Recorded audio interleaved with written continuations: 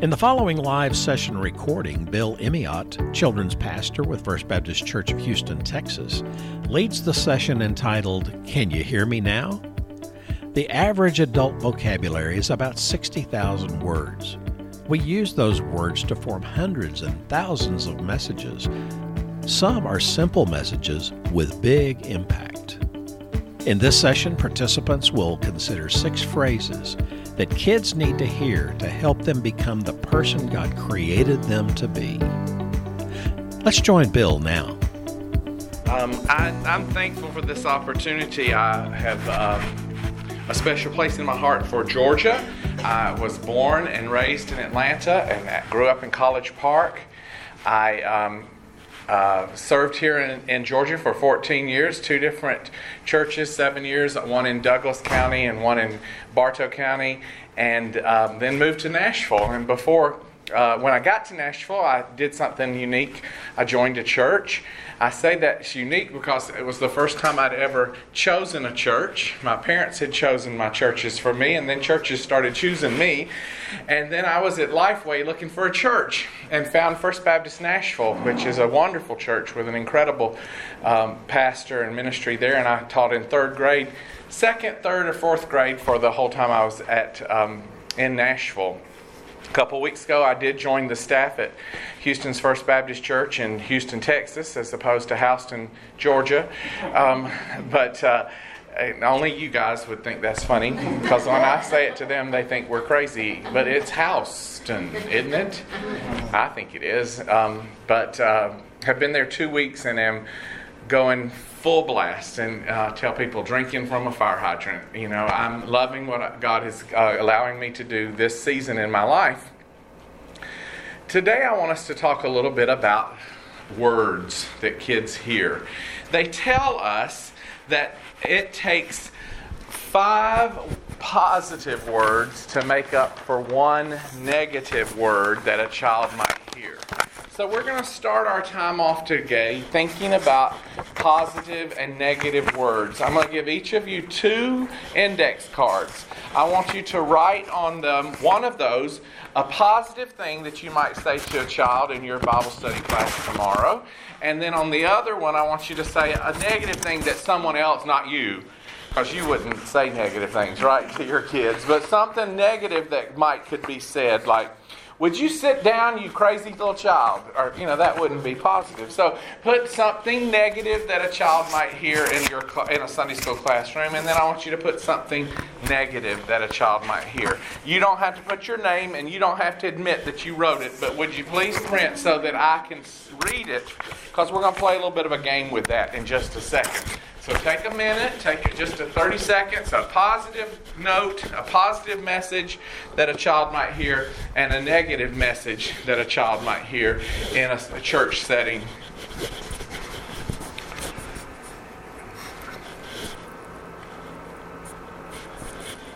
And when you get that done, I'm going to have you put them in this bag right here. So just if you're done, you just drop them in. Nobody's looking. I'm not looking. If you're not done, that's okay. The Lord's still working on the AV, right? Sure He is. All right. Just drop them in. 1 negative and 1 positive thing a child might hear in your classroom, in a classroom, not yours. 1 negative, 1 positive. Right? 1 negative, 1 positive. What did I say? 1 negative, 1 positive. And again, nobody's going to see them. Nobody's going to know you wrote them or that you would ever even consider saying any of those things. Okay. Got it? For the most part? All right. So I want us to play a little bit of a game. I need a friend to come up here who's willing to help. Anybody, you don't have to do anything except take steps. Anybody want to come? All right. I need you to start right about here. That'll be where you stand. I'm going to pull out, and you're going to face the other way. What you're trying to do is to get to Miss Linda. We're going to see how long it takes you to get to Linda. And what I'm going to do is pull out one of these statements. If it's a positive statement, you get to take 1 giant step towards Miss Linda. If it's a negative statement, you get to take 5 baby steps back. We're not even going to make them equal, even though they really are equal. We're going to see how long it takes you to get to Miss Linda. Are you ready? The first one is, you can't read. Positive or negative? 3, 4, 5. All right. I've heard people say that to children before, and that's not a positive statement. What about, you are a treasure? That is a positive statement. You are a treasure. All right. What about this one? Why don't you ever understand? Negative. She may never get there. All right, here we go. What about, please listen? They did say please. But I think it's implying that you didn't listen. 1, 2, 3, 4, 5. Those are really tiny baby steps. All right. You talk too much. Look, those are getting real tiny. 4, 5. All right. Oh my goodness. You're stupid. Sit down and shut up.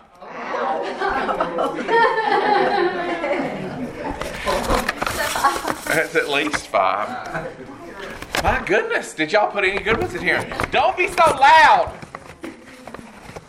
Oh my goodness. Come on. Wait a minute. Take these bags up or something. All right.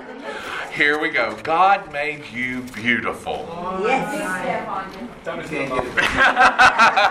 She's back to where she started. And how many are we in? We're into 6. Let's see. 1, 2, 3, 4, 5, 6, 7 cards in. And she's just back where she started. All right. Here we go. You are special to me and to God. All right. Good job. God is so disappointed in you. Oh my goodness. That's like the awesome. You think somebody actually would say that? I don't know. All right.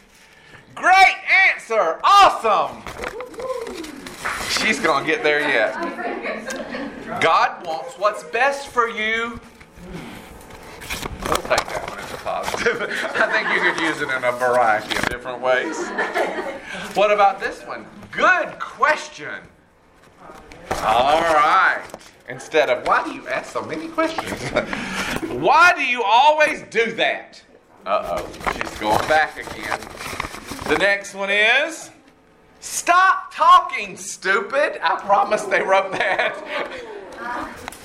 Nobody would say that though, right? All right. Here's another one. You did so good on that. There she goes. You are crazy. Look, those are some tiny steps.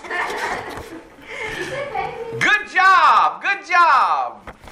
All right. I wish you would sit still and listen. Back it up. We've talked about this before, and you still haven't learned it. All right. Let's see, it's going to be a good one. I can feel it. You did a great job reading that story.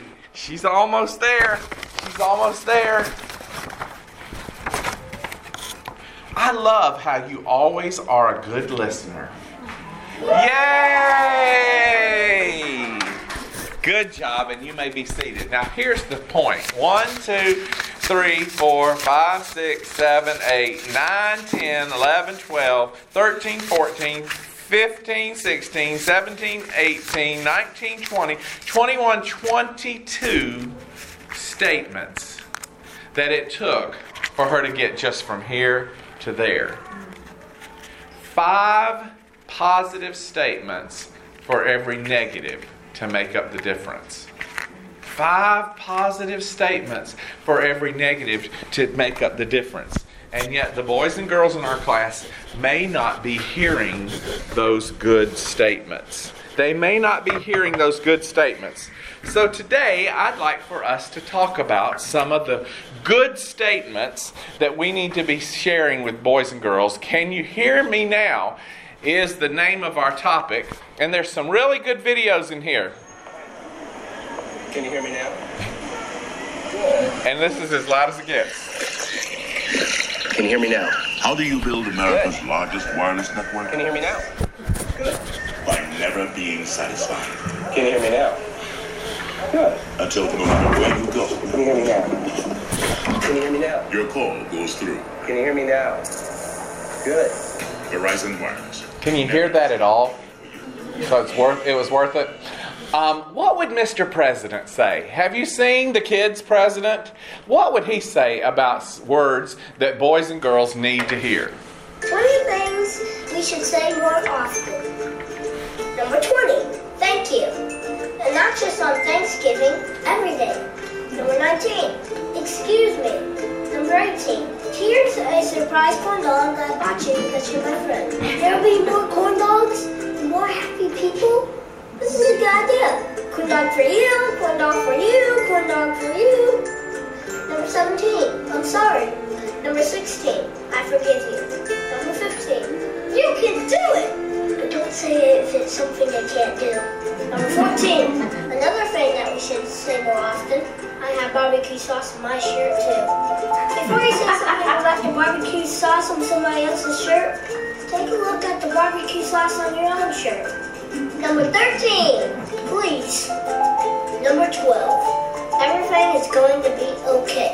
Number 11, oh, you got me a corn dog too? You shouldn't have, buddy. Number 10, I don't know.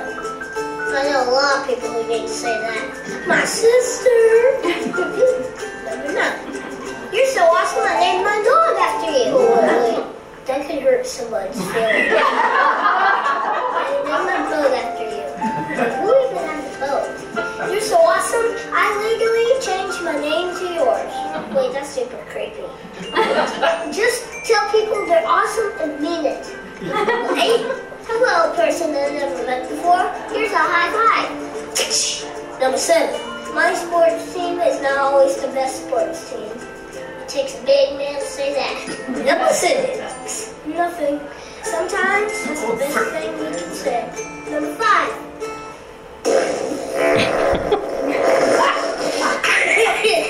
That doesn't mean anything, but it's just really funny.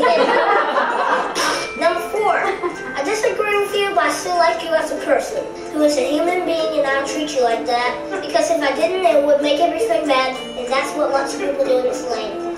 I need a water break, y'all. It's okay to disagree, but it's not okay to be mean. Number 3, sometimes you just gotta scream. Number 2, life is tough, but so are you. Sometimes we all need to be reminded to keep going. Number 1, something nice, anything. If you can't think of anything nice to say, you're not thinking hard enough. You're not thinking hard enough. If you can't think of something nice to say, you might not be thinking hard enough. I've identified 6 phrases that I think kids need to hear and that would help them be who God has made them to be. And so today, I want us to talk about those 6 phrases. Let's pray and keep going. Heavenly Father, thank you for the opportunity that you have given us to be with boys and girls and to teach boys and girls and to influence boys and girls. God, these next few minutes together, I pray that you'd allow us to think through some of the things that we say to boys and girls, and maybe some of the things that we're not saying to them that we should be saying. God, I pray that you'd help us to hear a word from you that you've prepared for us today. In Christ's name, amen. All right, number 1. Kids need to know that you believe in them. I believe in you. Every child needs to feel valued. Every child needs to be accepted, and they need to hear that somebody believes in them. When significant adults believe in you, you begin to believe in yourself. I believe in you. I believe in you. It helps build lasting and personal confidence. Kids need to hear that. So how can we do that in our classroom? We need to ask the question, what just happened that's worth noticing? What just happened that's worth noticing? Those moments when you see a child display fresh and emerging character qualities, are you even aware that they did it? We need to embellish, we need to include, I should say, we need to include the railroad crossing motto in our Sunday school classrooms to stop, look, and listen at what's going on. And I'm afraid that we get so busy in what it is that we're doing that we don't even notice when boys and girls are doing good things, things that we can encourage them with, and we can say, I really believe in you. We need to catch a child doing good. Capture the opportunity to let them know, I believe in you. Sometimes it may even require that we look for help, that we look for other people to help us. A few years ago, we had finished either second or third grade, because I went up with this class. I think it was second grade, and I had a little boy in my class. His name's Adam, and Adam he could grate on your nerve. He really could grate on your nerve, and he really struggled if he didn't get his way, if his team didn't win, if we were playing a team game. He would literally throw himself on the floor and and have a temper tantrum. And I'm just going to tell you, God didn't call me to like Adam. He called me to love him, though. He called me to love him, but I didn't like him too much. The last day of second grade, I needed a substitute to work with me. My regular teacher was not going to be there, and so Caleb, who was our intern that summer at our church in the children's area, he agreed to come and teach. So I thought I needed to call Caleb, and I needed to talk with Caleb, and I needed to have a conversation to warn him about Adam. So I call him up, we talk a little bit about the session, we're getting ready to teach together, and I said, listen, I need to talk to you about Adam. And he said, oh, I love Adam. Adam is the coolest kid. And he started telling me all of the neat things about Adam that I had not seen. Sometimes other people see the kids that drive you nuts differently than you see them, and we need to maybe ask for help so that we can see what's happening in the classroom that's worth noticing. Kids need to know that you believe in them. The other question is not just what happened, what could happen. We need to expect the best. Sometimes we never see the good because we're always looking for the bad. I couldn't see the good in Adam because I was looking every Sunday for the bad. We need to look for ways to trust boys and girls. We need to look for ways to say, I believe in you. And then demonstrate that trust. Tell them that you trust them. Express belief publicly in front of their parents that you trust them. I had a little boy in my class several years ago named Jackson, and Jackson was a problem. He cut other people's hair when we weren't looking.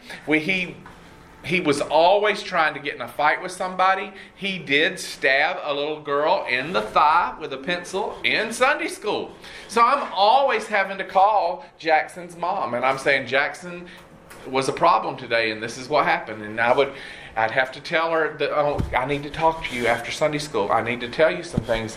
And I remember one Sunday, Jackson, I tell everybody all the planets must have lined up at the same Sunday because he was really good that day. And it occurred to me as we were dismissing the boys and girls to their parents that I probably should say something nice to his mom about Jackson's behavior because I was always telling her all the bad things. And that particular Sunday, she comes rolling in earlier into the pickup line, and I said, after everybody's gone, I need to talk with you about something. And she just fell. And I thought, no, this is good. This is really, really good. And so after they left, in front of Jackson, I said to Suzanne, his mom, you need to know what a good boy Jackson was today. Everything we asked him to do, he did right. If his behavior started going, we would correct him, he would take the correction. He'd move in the right direction. She started bawling. She was bawling. And I said, Suzanne, this is good news. She said, Bill, you're the first person who's ever told me that my child was good. And I felt really badly about that, because he'd been in my class at this point 6 or 7 months, and I had never said anything like that to her either. Boys and girls need the opportunity to hear you express publicly and in front of their parents that they're good, that they've done a good job, and you believe that next week it's going to even be better. I think we can ask a child's opinion about things. We're saying, I believe in you and I would like your opinion. A long time ago now, 17 plus years ago, I was getting ready to leave Cartersville to go. I was contemplating leaving Cartersville to go to Lifeway, and my then 10-year-old nephew, Kyle, who's now 27, we used to talk on the phone all the time. He lives in Phoenix, Arizona, and we would call a lot and talk to each other, and I just enjoyed talking to him, and he would have grown-up kinds of conversations with him. So one day I was telling him, I just really need you to pray with me, because I'm trying to figure out if this is what I'm supposed to do. And it was a long conversation. Apparently his father was in the room while we were talking on the phone, and he was hearing just one side of the conversation. And we got off the phone, and my phone rang back. That was back when it was attached to the wall. And I went and got the telephone, and it was Kyle's father, and Ken said, what in the world were y'all talking about? And I said, well, I was telling him I was thinking about moving to Nashville, and he said, well, I just wondered, because when he got off the phone, I asked him, I said, what is it that y'all were talking about? And he told me, he said, Uncle Bill needed some help making a life-changing decision. And I thought, it's showing a child that you value who they are, that their opinion matters, that you believe in them. The question is, who believed in you? Who believed in you? My dad passed away 8 summers ago, and one of the things that he used to say about me in front of me that made me very uncomfortable, because it was kind of like what God said about Jesus. He used to introduce me to his friends as, this is my son in whom I'm well pleased. I'm like, oh, not the same. But my dad believed in me. He didn't always agree with everything I did and every decision I made, but he believed in me. He believed in me.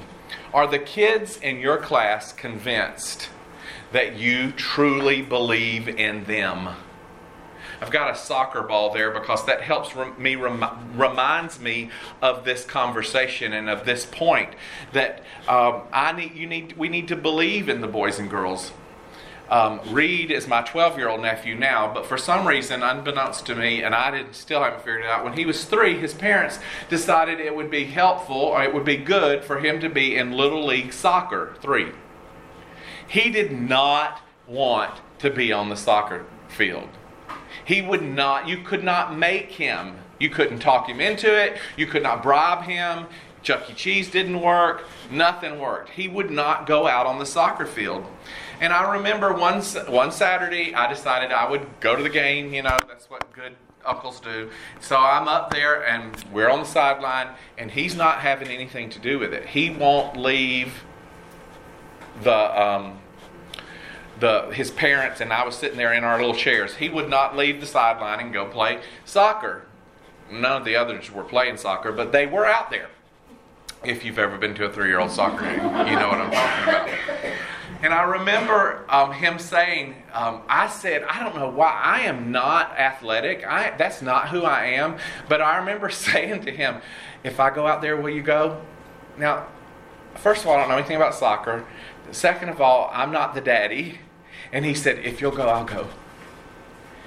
And I've thought a lot about that over the years, because now he is like on travel soccer.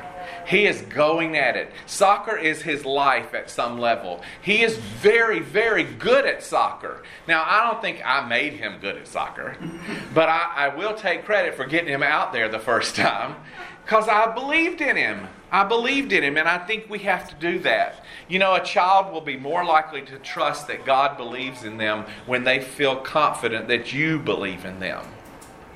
when you believe in them, and they're confident that you believe in them, they're going to be more likely to believe that God believes in them and feel that confidence. I want you to look at your neighbor and say, I believe in you. All right, can you hear me now? Good.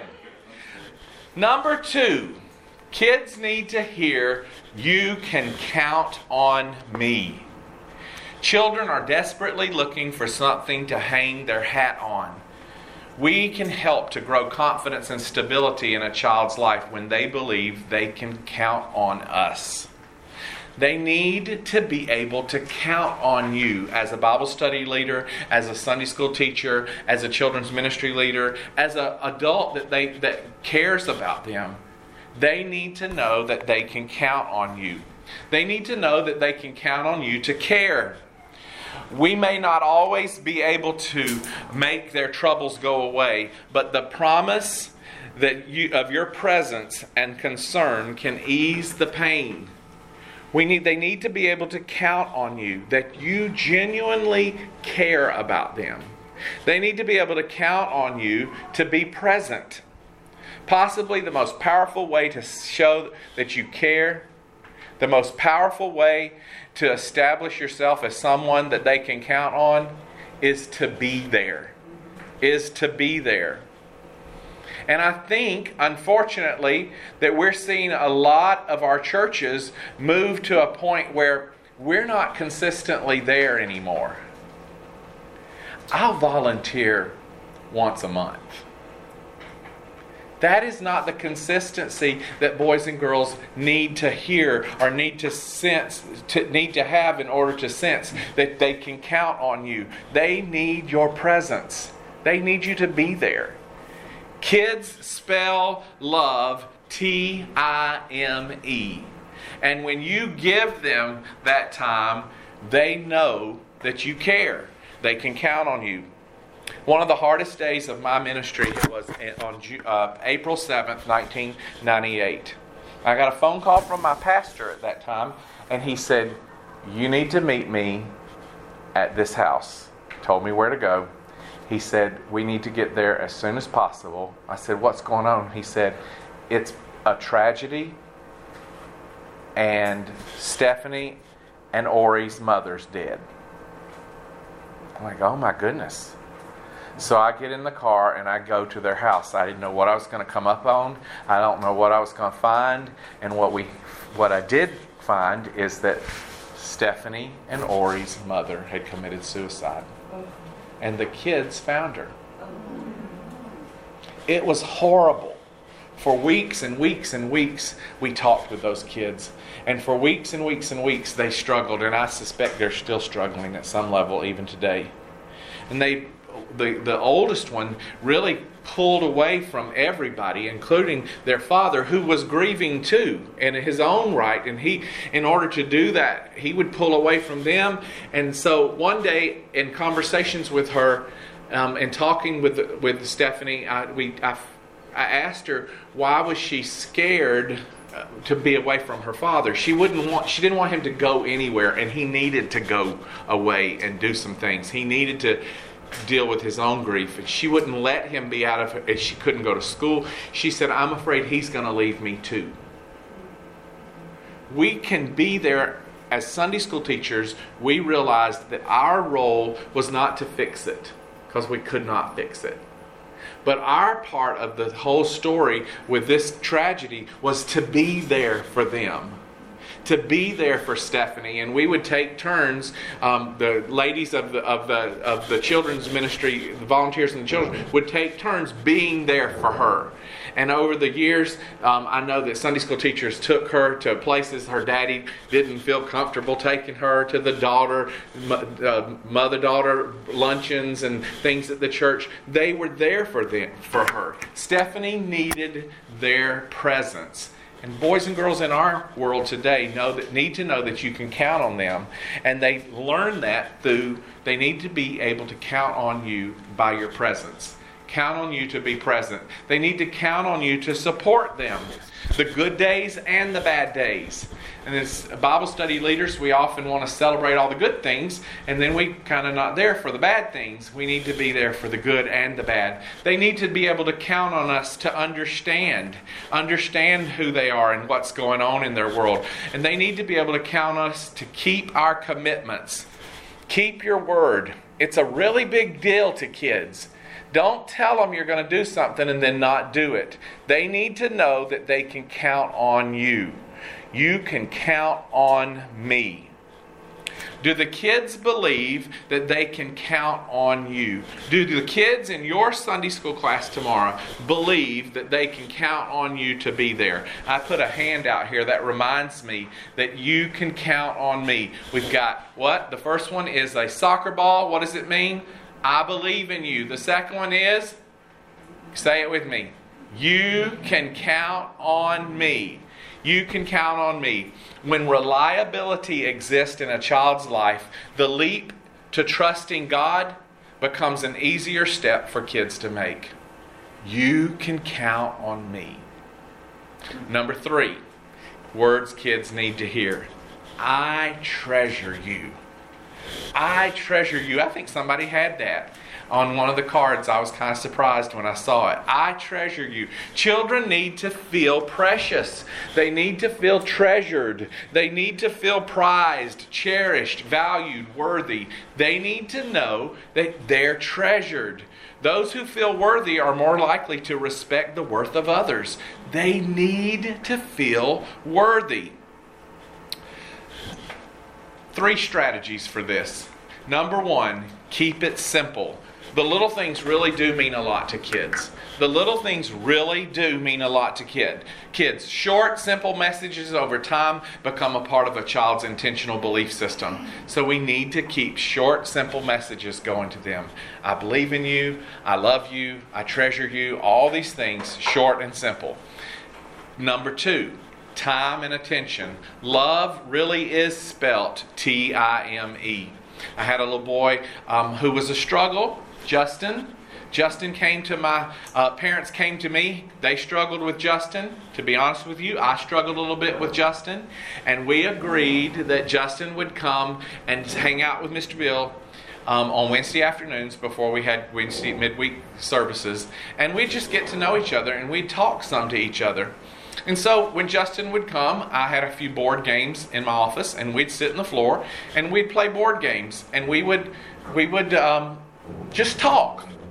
So after a little while, when we were talking, I got to some point with him. I don't even remember what question I asked him or if I even asked him a question, but I remember what he said to me that day. I wish my parents wanted to hang out with me like you do. I thought, bingo. Here's the struggle. I told the parents. They never sent him back after I told them that. But Justin needed time and attention. There are some kids in your ministry who are attention seekers. They want to be the center of attention. That's just kind of in their DNA. That's who God made them to be. And what do? We try to suppress that in them. You know, I've often said to parents and to teachers, the very thing that irritates you the most about your child may be the thing God wants to use them for eternal glory. You know, I was that child. I needed extra attention growing up. My nephew Will is that child. He needs extra attention growing up. And I keep telling his mom and dad, this thing that makes you crazy may very well be the thing that God uses for their success. Here I stand with every eye looking at me. I was an attention-seeking child too. We need to look past maybe the problems that are in front of us, and we need to let them know, I treasure you and I want to spend time with you. I want to give you the attention that you need. Number 3 on this strategy is keep it personal. Keep it personal. One size does not fit all. We need to get to know the kids. If you're still calling all the girls cutie and all the boys buddy, then you need to work on knowing their name, getting to know them, know their name, making it personal. Get to know the kids. Most kids are perfectly ordinary. And we need to be good with that. And we need to treasure their ordinaryisms. I think I just made that up. Their ordinarynesses. All right. Do the children, all of them. Yeah.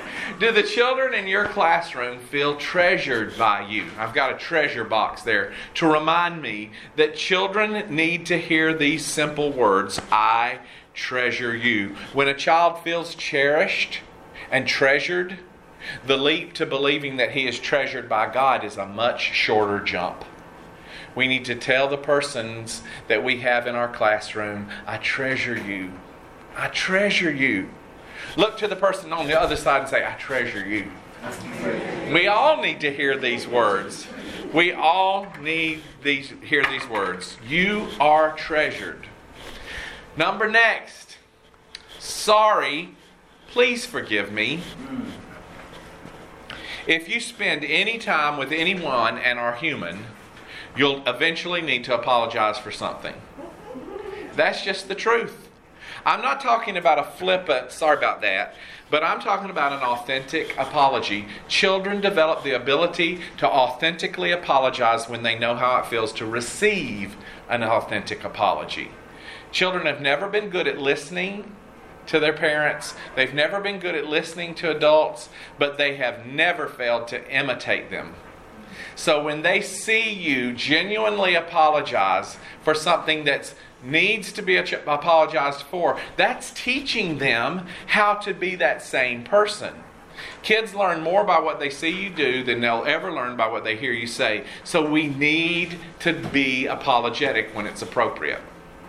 Kyle, my 27-year-old nephew, had a brother who's 13 months younger than him. Kevin has a brother who's 11 months younger than him, Kevin. And Kevin was in second grade when he began to struggle with math homework. Every night he would have all the math papers that he were supposed to have done in class, plus the math homework handouts to do at home. And one night, his father said out loud, I'm fixing to say something, so are y'all ready? I'm repeating it. His father said, I'm so damn tired of math. I didn't hear it. I didn't know anything about it. Or I'd have called him out. Because I don't ever say those kinds of things when I'm frustrated. But the next day, Kevin went to school. And it was time for math. And he says to his teacher, I'm so tired of math. And this was at the Scottsdale Christian Academy. So they get a phone call. And mom has to go up to the school. Because second graders using language like that is not appropriate. So she gets up to the school. She hears what's happened. She goes home. She did hear what had happened the night before. She has husband for dinner. She lets him have it. Later that night, Ken had to apologize to Kevin for what he had said. Now, there's all kinds of ways that we have to apologize to kids, but when we need to apologize, we really do need to apologize. I was telling you about Reed, the superstar, soccer superstar. He was an only child for about 3 years before his two siblings came to be a part of their family. They're all adopted, and Reed was adopted first, and he was like everybody's child. When we were all working at Lifeway together at the time, and when he would come to Lifeway, everybody parented him. And when he was at church, everybody loved him because we'd been praying for him for so long, and we even had a flat version of him before they finally got him that we'd all take turns caring for him.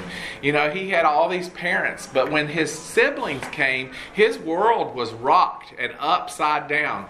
And I remember pulling him off to the side one day after he had really shown out. And I said to him, I need to apologize to you. And he looked at me, why do you need to apologize? And I said to him, because I've led you to believe that you're the center of the universe, and you're not. There's all kinds of reasons why we need to legitimately apologize to the boys and girls that we may be working with. Maybe they're in your house, maybe they're in your classroom on Sunday morning. We need to show humility. Children tend to treat people the way they're treated. And if we want to teach boys and girls humility, we need to show them humility. Everybody messes up sometime. And everybody has a reason they need to apologize. I would encourage you to not make excuses about it, though. Don't make excuses about it. Excuses weigh down an apology. It makes us sound like we're really not sorry at all. I would say keep your butt out of the apology. I'm sorry, but that word diminishes the reality of the apology. I'm sorry, but you just infuriated me. You know, I'm sorry I yelled at you, but y'all shouldn't have acted that way. Are you sorry or are you not sorry? Keep the butt out of your sorry. Here's 5 common sense points for apologies. Number 1 is be authentic. Apology based on an authentic desire. Mean it.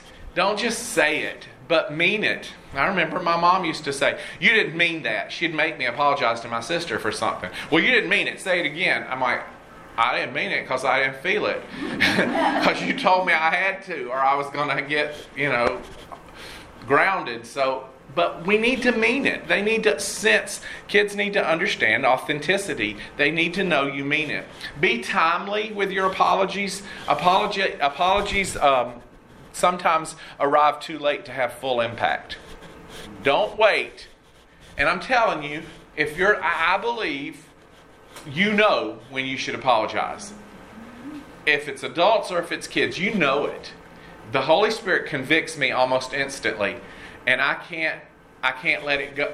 You've got to get it done. And the longer you wait, the worse it is. Be clear and concise. I'm sorry. Please forgive me. It's not hard.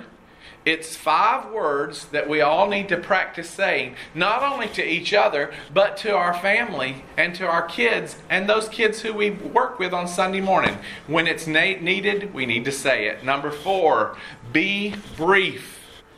The effect of an apology diminishes with every syllable that follows. You need to be as brief as possible. I'm sorry. Please forgive me. There may be some conversation that needs to happen to make sure that we don't have this happen again. But at the end of the day, if you want to be forgiven, then you need to give a very brief, quick, sincere apology. And finally, say it no matter what. It might be easier to avoid it, and I do have a problem with that, to be honest with you. I have a PhD in passive aggressive, but that's not helpful. Remember, we're trying to teach these boys and girls. And so as we teach them, we need to model proper behavior. Lasting impressions can be made by how we handle ourselves in front of our kids. I love this next video, and I'm not sure you're going to be able to hear it, but here we go. Got another man out. Go on, Mom, it's your turn. Oh, now, Mom. Now, looky here, Mama. You got 2 choices here. See, what you can do is use that double, and you can move down here, and you could land on an opponent. See, and when you land on that opponent, you pick up this little bell, and you ring it, and you say, "Sorry." And then that opponent has to go right back to where he started. See, you pick up the bell, you go, "Sorry." Because, Mama, there's a little yellow fella right here that's just dying to be landed on.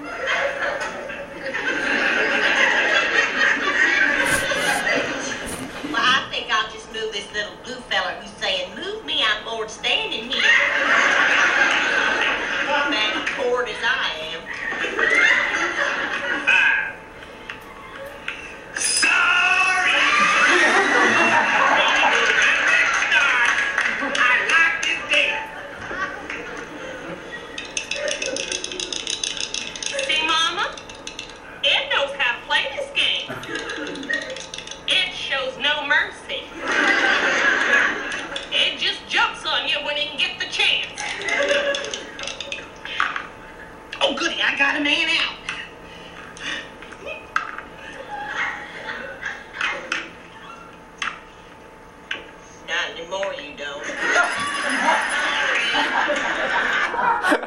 I love that clip, and I'm always looking for a place to show it.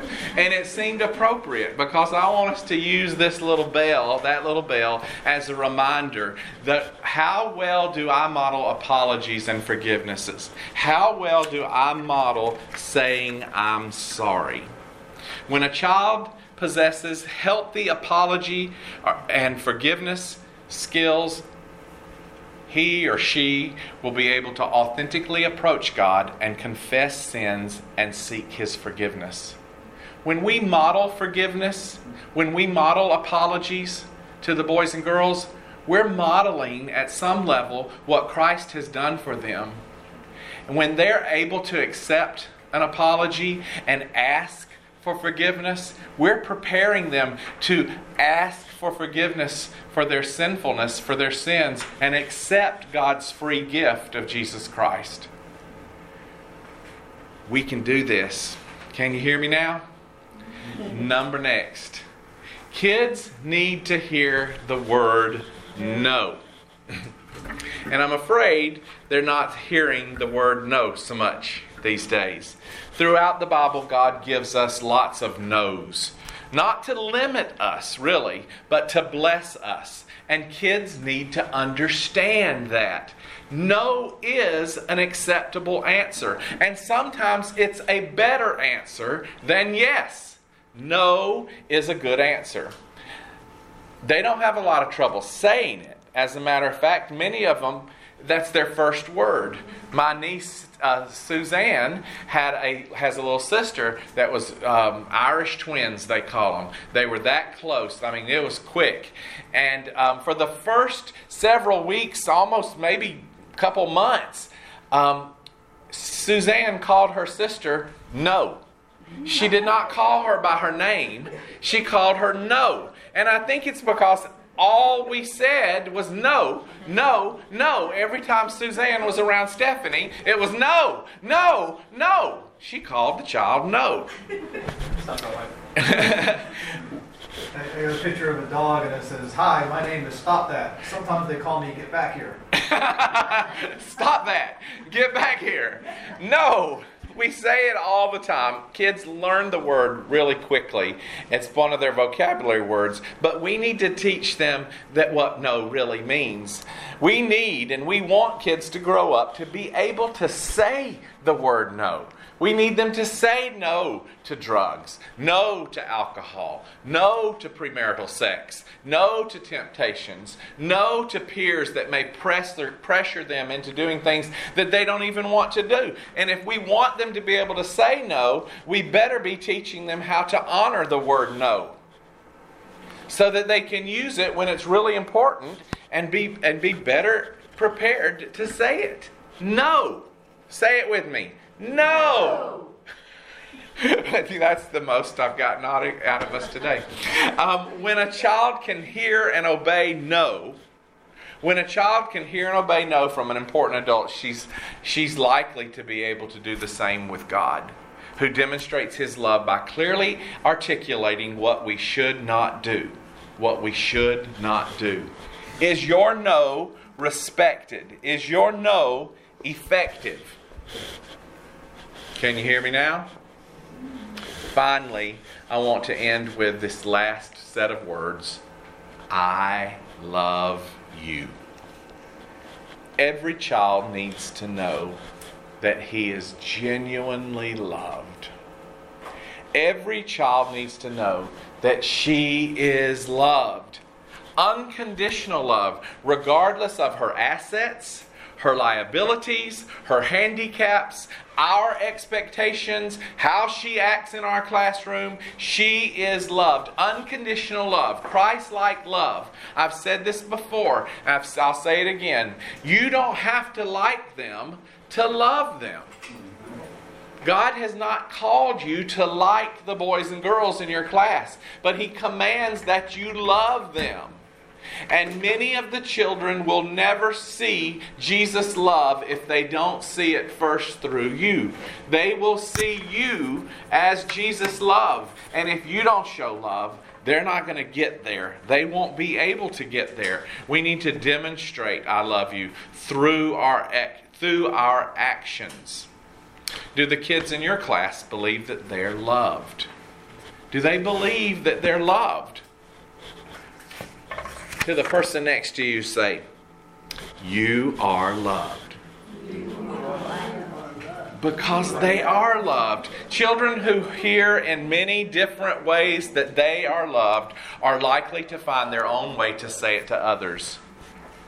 If they hear it from us and from people who love them and people who they respect and people who they can count on and people who treasure them, that they're loved, they're going to learn how to express it in their own ways for other people. And someday they'll say it to their parents, and someday they'll say it to their grandparents, and someday they'll say it to their aunts and uncles, and someday, hopefully one day, they'll say it to God, who loves them even more. You are loved. I love you. So let's review. We've got 5 of these up here now, or 6 of them up here. The first one is, what is it? I believe in you. And you've got it on your note sheet. That's good though. Second one, you can count on me. Third one, I treasure you. Fourth one, sorry. Fifth one, no. Sixth one, I love you. I love you. One last thing. I need a sticker. Oh, and I got a bonus one for you. Something that we should say more often? Let's dance. Maybe that's one we should add as number 7. Let's dance.